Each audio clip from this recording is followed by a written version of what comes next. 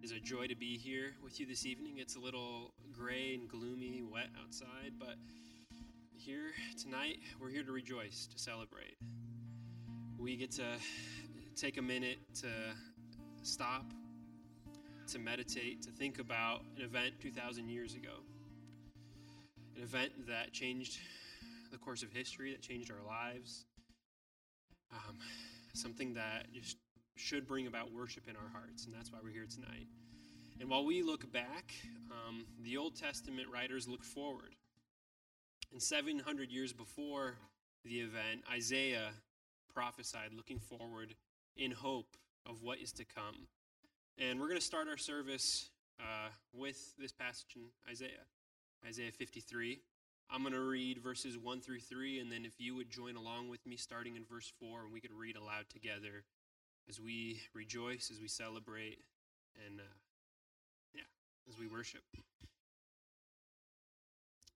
Who has believed what he has heard from us? And to whom has the arm of the Lord been revealed? For he grew up before him like a young plant, and like a root out of dry ground. He had no form or majesty that we should look at him, and no beauty that we should desire him.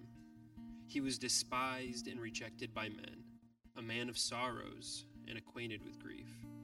And as one from whom men hid their faces, he was despised, and we esteemed him not. Surely he has borne our griefs and carried our sorrows, yet we esteemed him stricken, smitten by God, and afflicted. But he was pierced for our transgressions. He was crushed for our iniquities. Upon him was the chastisement that brought us peace, and with his wounds we are healed. All we like sheep have gone astray. We have turned every one to his own way, and the Lord has laid on him the iniquity of us all. Lord, this is why we are here tonight. Because of this work, because this prophecy was fulfilled, because of what Jesus did, because of how he was born, lived among us, lived the life that we could not live, and then bore our sins on the cross. And so, Lord, as we think about that event, as we think about the meaning of it, as we sing, as we dig into your word, as we hear your word read and preached, Lord, be working in us, that we would respond rightly, that we would rejoice, that we would celebrate, we would worship because of who you are and what you've done. In Jesus' name, amen. Good evening, church.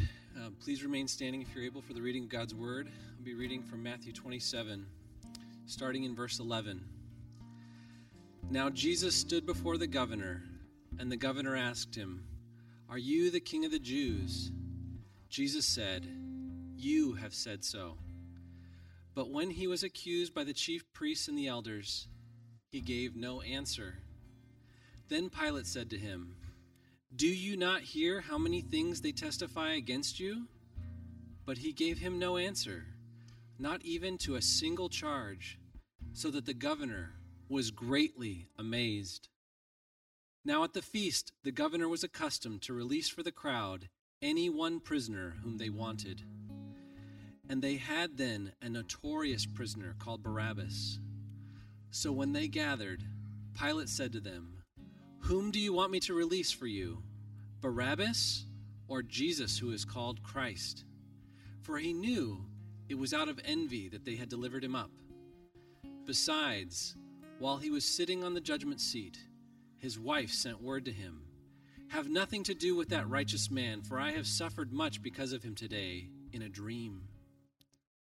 Now the chief priests and the elders persuaded the crowd to ask Barabbas and destroy Jesus.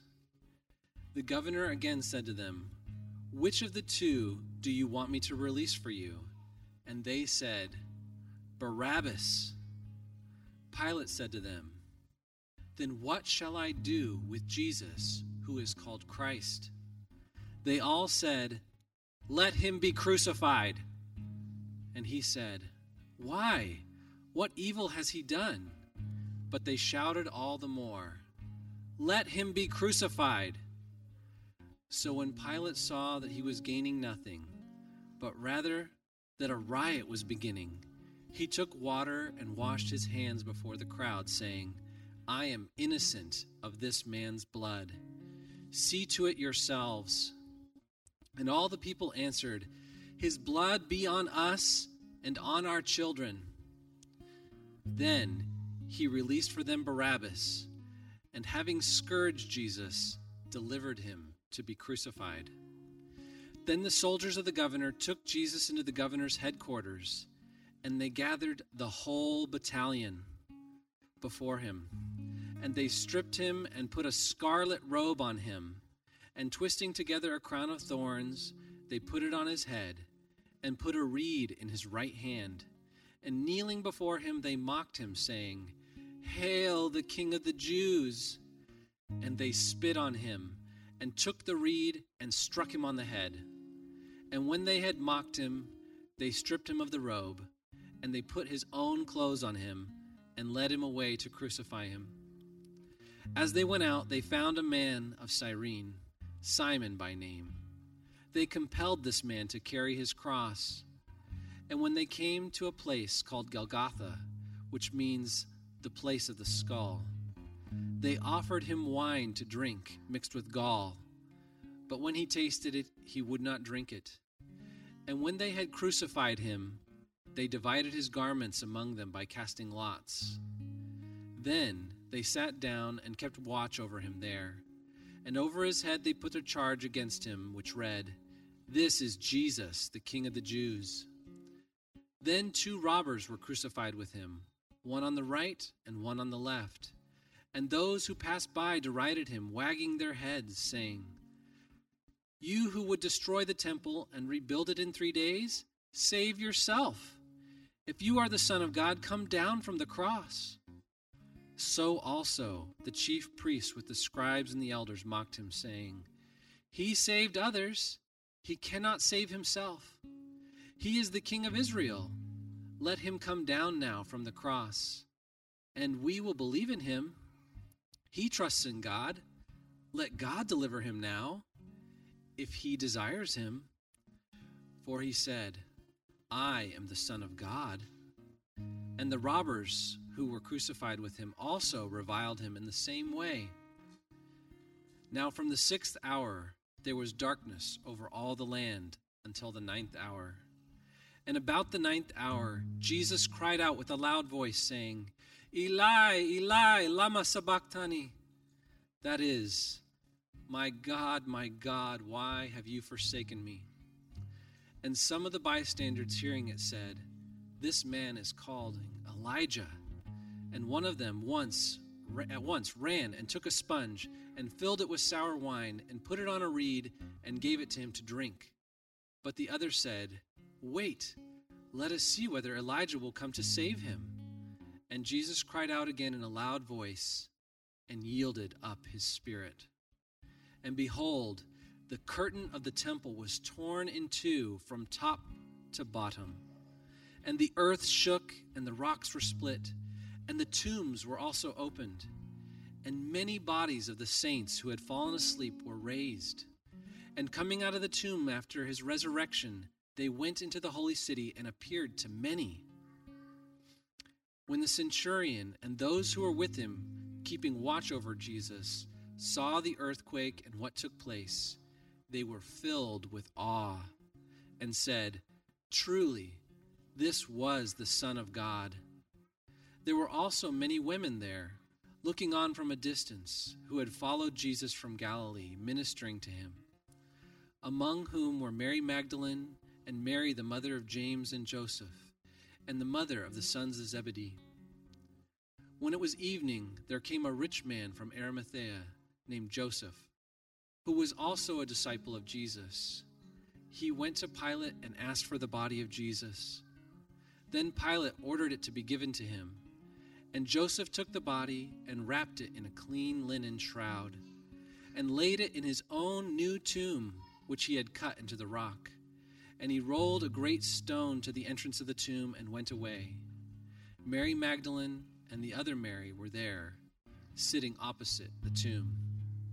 Church, this is the word of the Lord. Church, we would remind you that this night that we remember, this night is the night that Christ, the Lamb of God, gave himself into the hands of those who would slay him. This is the night that the Son of Man was delivered over to the chief priests and the scribes, who condemned him to death and who delivered him over to the Gentiles to be mocked and flogged and crucified.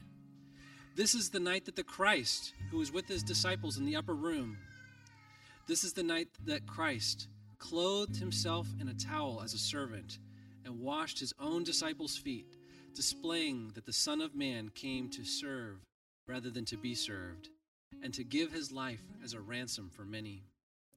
This is the night that the bridegroom gave his bride a new commandment, that they love one another. For by this everyone will know that we are his disciples, if we love one another. This is the night that Christ our Lord gave his holy feast, that we who eat the bread and drink the cup may proclaim his holy sacrifice and be partakers in his resurrection. And at the last day we may reign with him forever. This is the night we fix our eyes on the path of our Savior and his death. Church, let us adore the Lamb who was slain. Good evening, church. Let's open up our Bibles to Colossians 2. We'll begin in verse 13. My deal is about 50 minutes long. Note to self, next Good Friday we'll put our 2-year-olds into K-Geek class. But let's open our Bibles to Colossians 2, beginning in verse 13. And we'll look at some of the things that Christ has accomplished on this Good Friday. We read, "And you who were dead in your trespasses and the uncircumcision of your flesh, God made alive together with him, having forgiven us all our trespasses, by canceling the record of debt that stood against us with its legal demands. This he set aside, nailing it to the cross. He disarmed the rulers and authorities and put them to open shame by triumphing over them in him." This is the word of the Lord. You may be seated. So Paul tells us here that Jesus has disarmed the rulers, that he put them to open shame, and that he triumphed over them. And so the question is, how did Jesus do this? How did he disarm the rulers and authorities? How did he put them to open shame? How did he triumph over them? Because Nathan just read the story of the crucifixion to us, the story of Christ's death. In this story, we see that Jesus was betrayed, Jesus was arrested, Jesus was beaten, he was tried before Pontius Pilate, he was given to death, and he was killed. He hung naked on the cross. From the story we just read, we see that Jesus was put to shame. Jesus was disarmed. Jesus was being triumphed over by his enemies as they mocked him and spit at him. So, which one is it?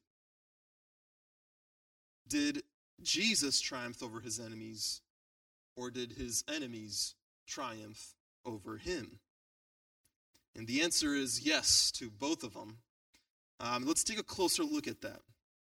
We know that Jesus had many enemies, both physical, in the physical realm, and spiritual. He had spiritual enemies as well.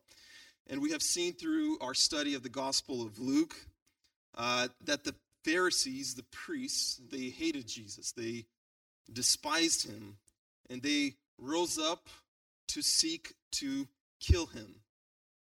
And in parallel with him, Jesus had spiritual enemies.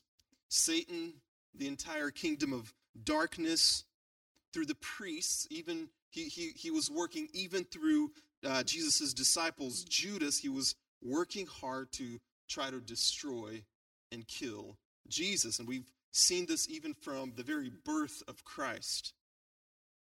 And whenever Paul says rulers and authorities, he doesn't just mean Pharisees, priests, and kings of this earth, rulers of this earth. He also, as we see in Ephesians, Paul also defines rulers and authorities as spiritual forces and powers of evil. And these spiritual forces of evil, they were cast out of heaven. And they deceived humanity. They deceived Adam. And they have established their kingdom on earth. And they've established their kingdom in the hearts of men. This is one of the consequences of sin. And now, Jesus has come to earth, and he has declared war against these powers. Jesus has come to destroy them and to free us from Satan's power and establish his kingdom. Naturally, Satan, he doesn't want to see this happen. Satan tries to kill Christ so that he can continue doing what he was doing, his tyrannical rule on earth. He wants things to be as they were. He doesn't want Jesus interfering with his power, with his kingdom. And so on Friday night, 2,000 years ago, we see all the rulers, both spiritual and physical, all have come together.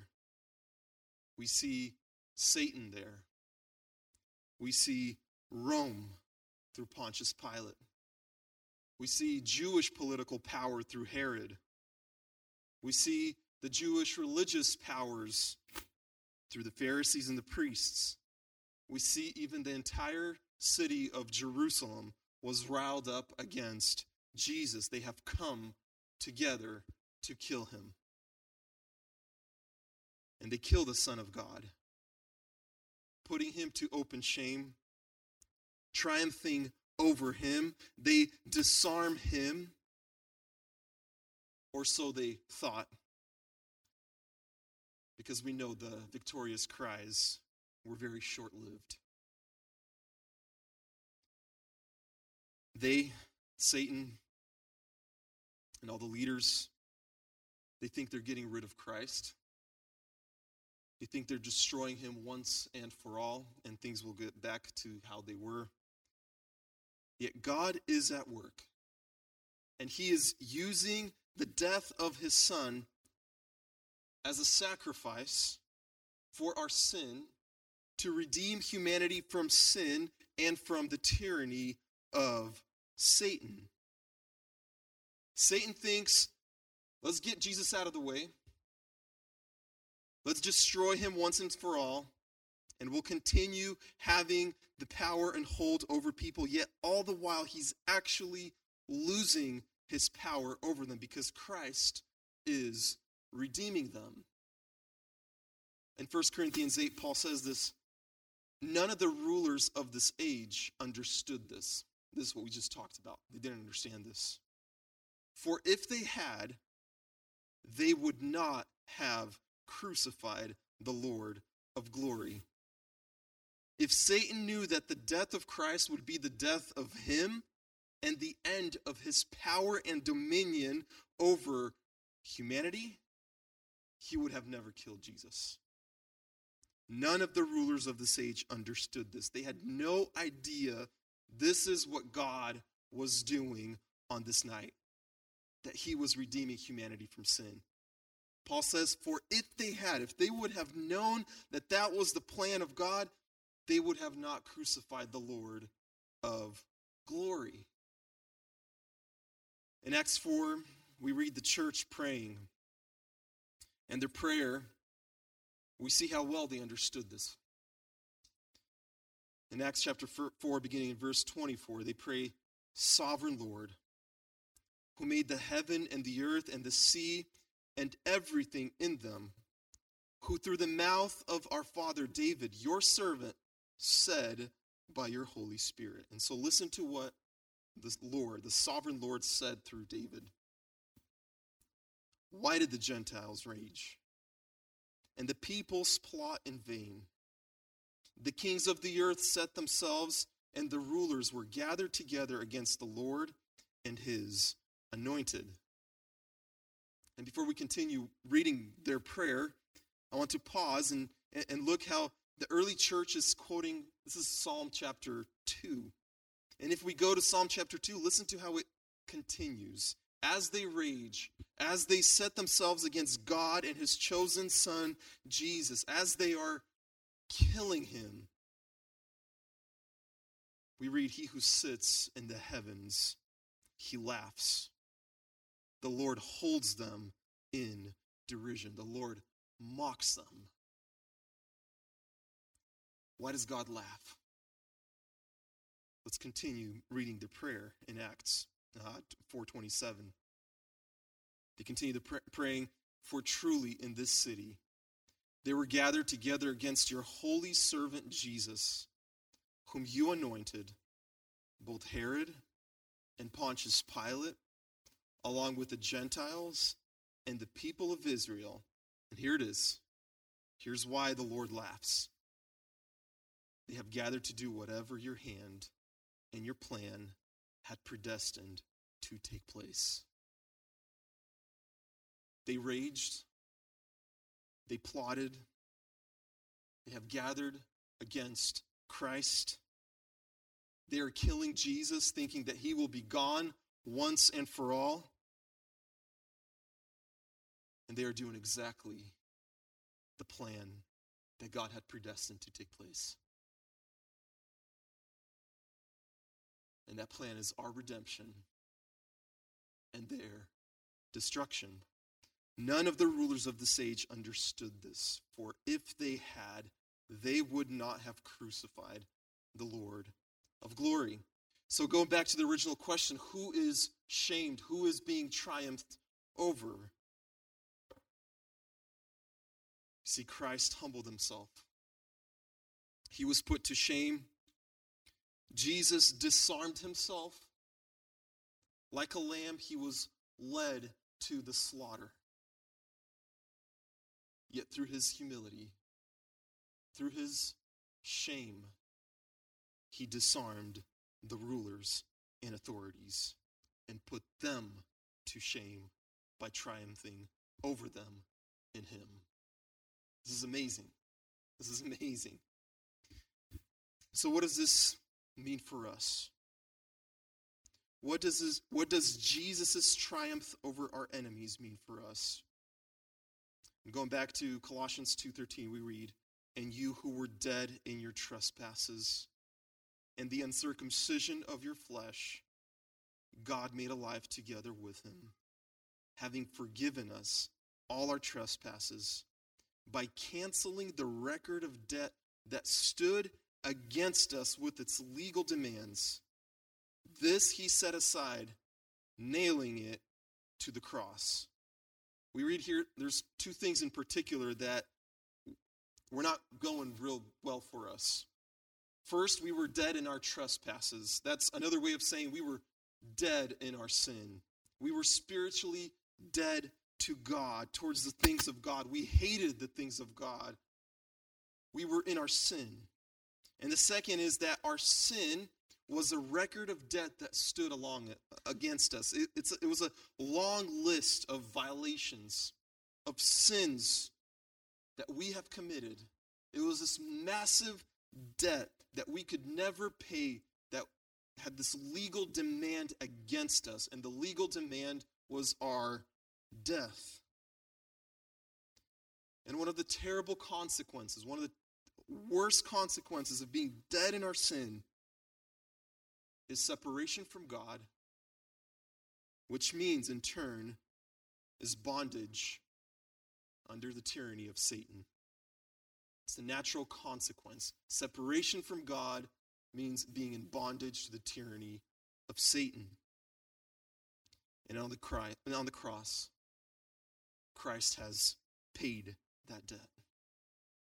He canceled the record of sin.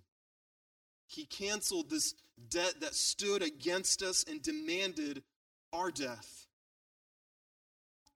And with that, he also canceled the consequences of our sin. We who were separated from God are restored back to God. We are made alive with Christ, Paul says here. And the second thing is that we are no longer under Satan's rule. He has no power over us because Christ disarmed him. His tyranny over us has come to an end. It's over. He can't touch us. He's disarmed. Everything that he held against us, he will try to guilt the people of God. He will try to trip us up, but he is disarmed. He is powerless against the redeemed people of God. He disarmed the rulers and authorities, and he put them to open shame by triumphing over them in him. It's one of the greatest things that Christ has done on this Good Friday. Through his own shame and humility, he has put our enemies to shame and canceled our debt of sin that stood against us, restored us to God, and freed us from the tyranny of Satan. Church, it's such amazing news. That is why we're here, to remember this Good Friday, to enjoy the work of Christ. That's all we have to do, to enjoy the work of Christ, to rejoice and worship Christ. And that's what we're going to continue doing. And before Uncle Craig leads us in communion, I would ask you to stand. And we will confess our need for Christ's work. You can find this on the screen. It's also in your bulletin. I'm going to read the question, and if together out loud, we can read the bold portion. Let's begin. Was he beaten? It was done so that by his wounds we are healed. Was he condemned, though innocent? It was done so that we might be clear, though guilty. Did he wear a crown of thorns? It was done so that we might wear the crown of glory. Was he stripped of his clothes? It was done so that we might be clothed in everlasting righteousness. Was he mocked and reviled? It was done so that we might be honored and blessed. Was he reckoned a criminal and counted among those who have done wrong? It was done so that we might be reckoned innocent and declared free from all sin. Was he declared unable to save himself? It was done so that he might be able to save others to the uttermost. Finally, did he die at last, and that the most painful and disgraceful death? It was done so that we might live forevermore and be exalted to the highest glory. Amen. Let's pray, church. Father, we thank you for the work that you have done through your Son, Jesus. Father, we did not deserve this grace. We did not deserve this love, this overwhelming mercy of yours. We did not deserve this, Father, yet you have lavished it on us, God. You have given it to us freely, Father. And today we are here to remember this, Lord, and to rejoice in this and to worship you, Father. We thank you for your work, God. We thank you. You are so awesome and glorious, Lord, and we thank you that your Son Jesus is no longer in open shame, but he is sitting gloriously on the throne at the right hand of the Father. We thank you for that, God, and you that he is interceding on our behalf right now. We thank you for that, Lord. And Father, as we prepare for communion, prepare our hearts. God, may you make us worthy. May we realize our unworthiness, Lord, and confess our sin and come to your table. Lord, we thank you for your work. In Jesus' name, amen. And looking for what scripture I was going to read tonight for this communion, I looked at the three Gospels of Matthew, Mark, and Luke, and they're almost word for word of the event. And Jesus is pointing to the cross, pointing to what he is going to do, that his body is going to be broken, and that he is going to shed his blood as a new covenant for us as believers.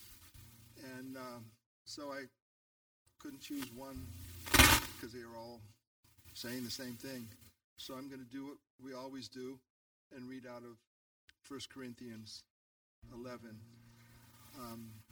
And this was something that was given to Paul for us as a church. Jesus gave it as pointing to the cross.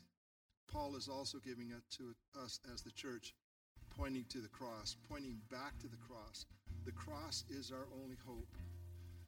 And, I've given my testimony, some of my testimony here, and you guys have heard it, and you can say, amen, that guy needed Jesus to die for his sins. The price that Jesus paid for my sins is the same price that he paid for your sins. Your sins are as dark and as ugly as any other sin. And if we hold on to that and we believe that, we can love much. It says, he that's forgiven much loves much. And so I just would invite you during this season of the cross that you would take hold of that you, outside of Christ, are a sinner. He had to have his body broken and his blood shed to make you right before his Father God. The price he paid for you, same price he paid for me. He loves us that much. And so in return, let's give all of our love to him.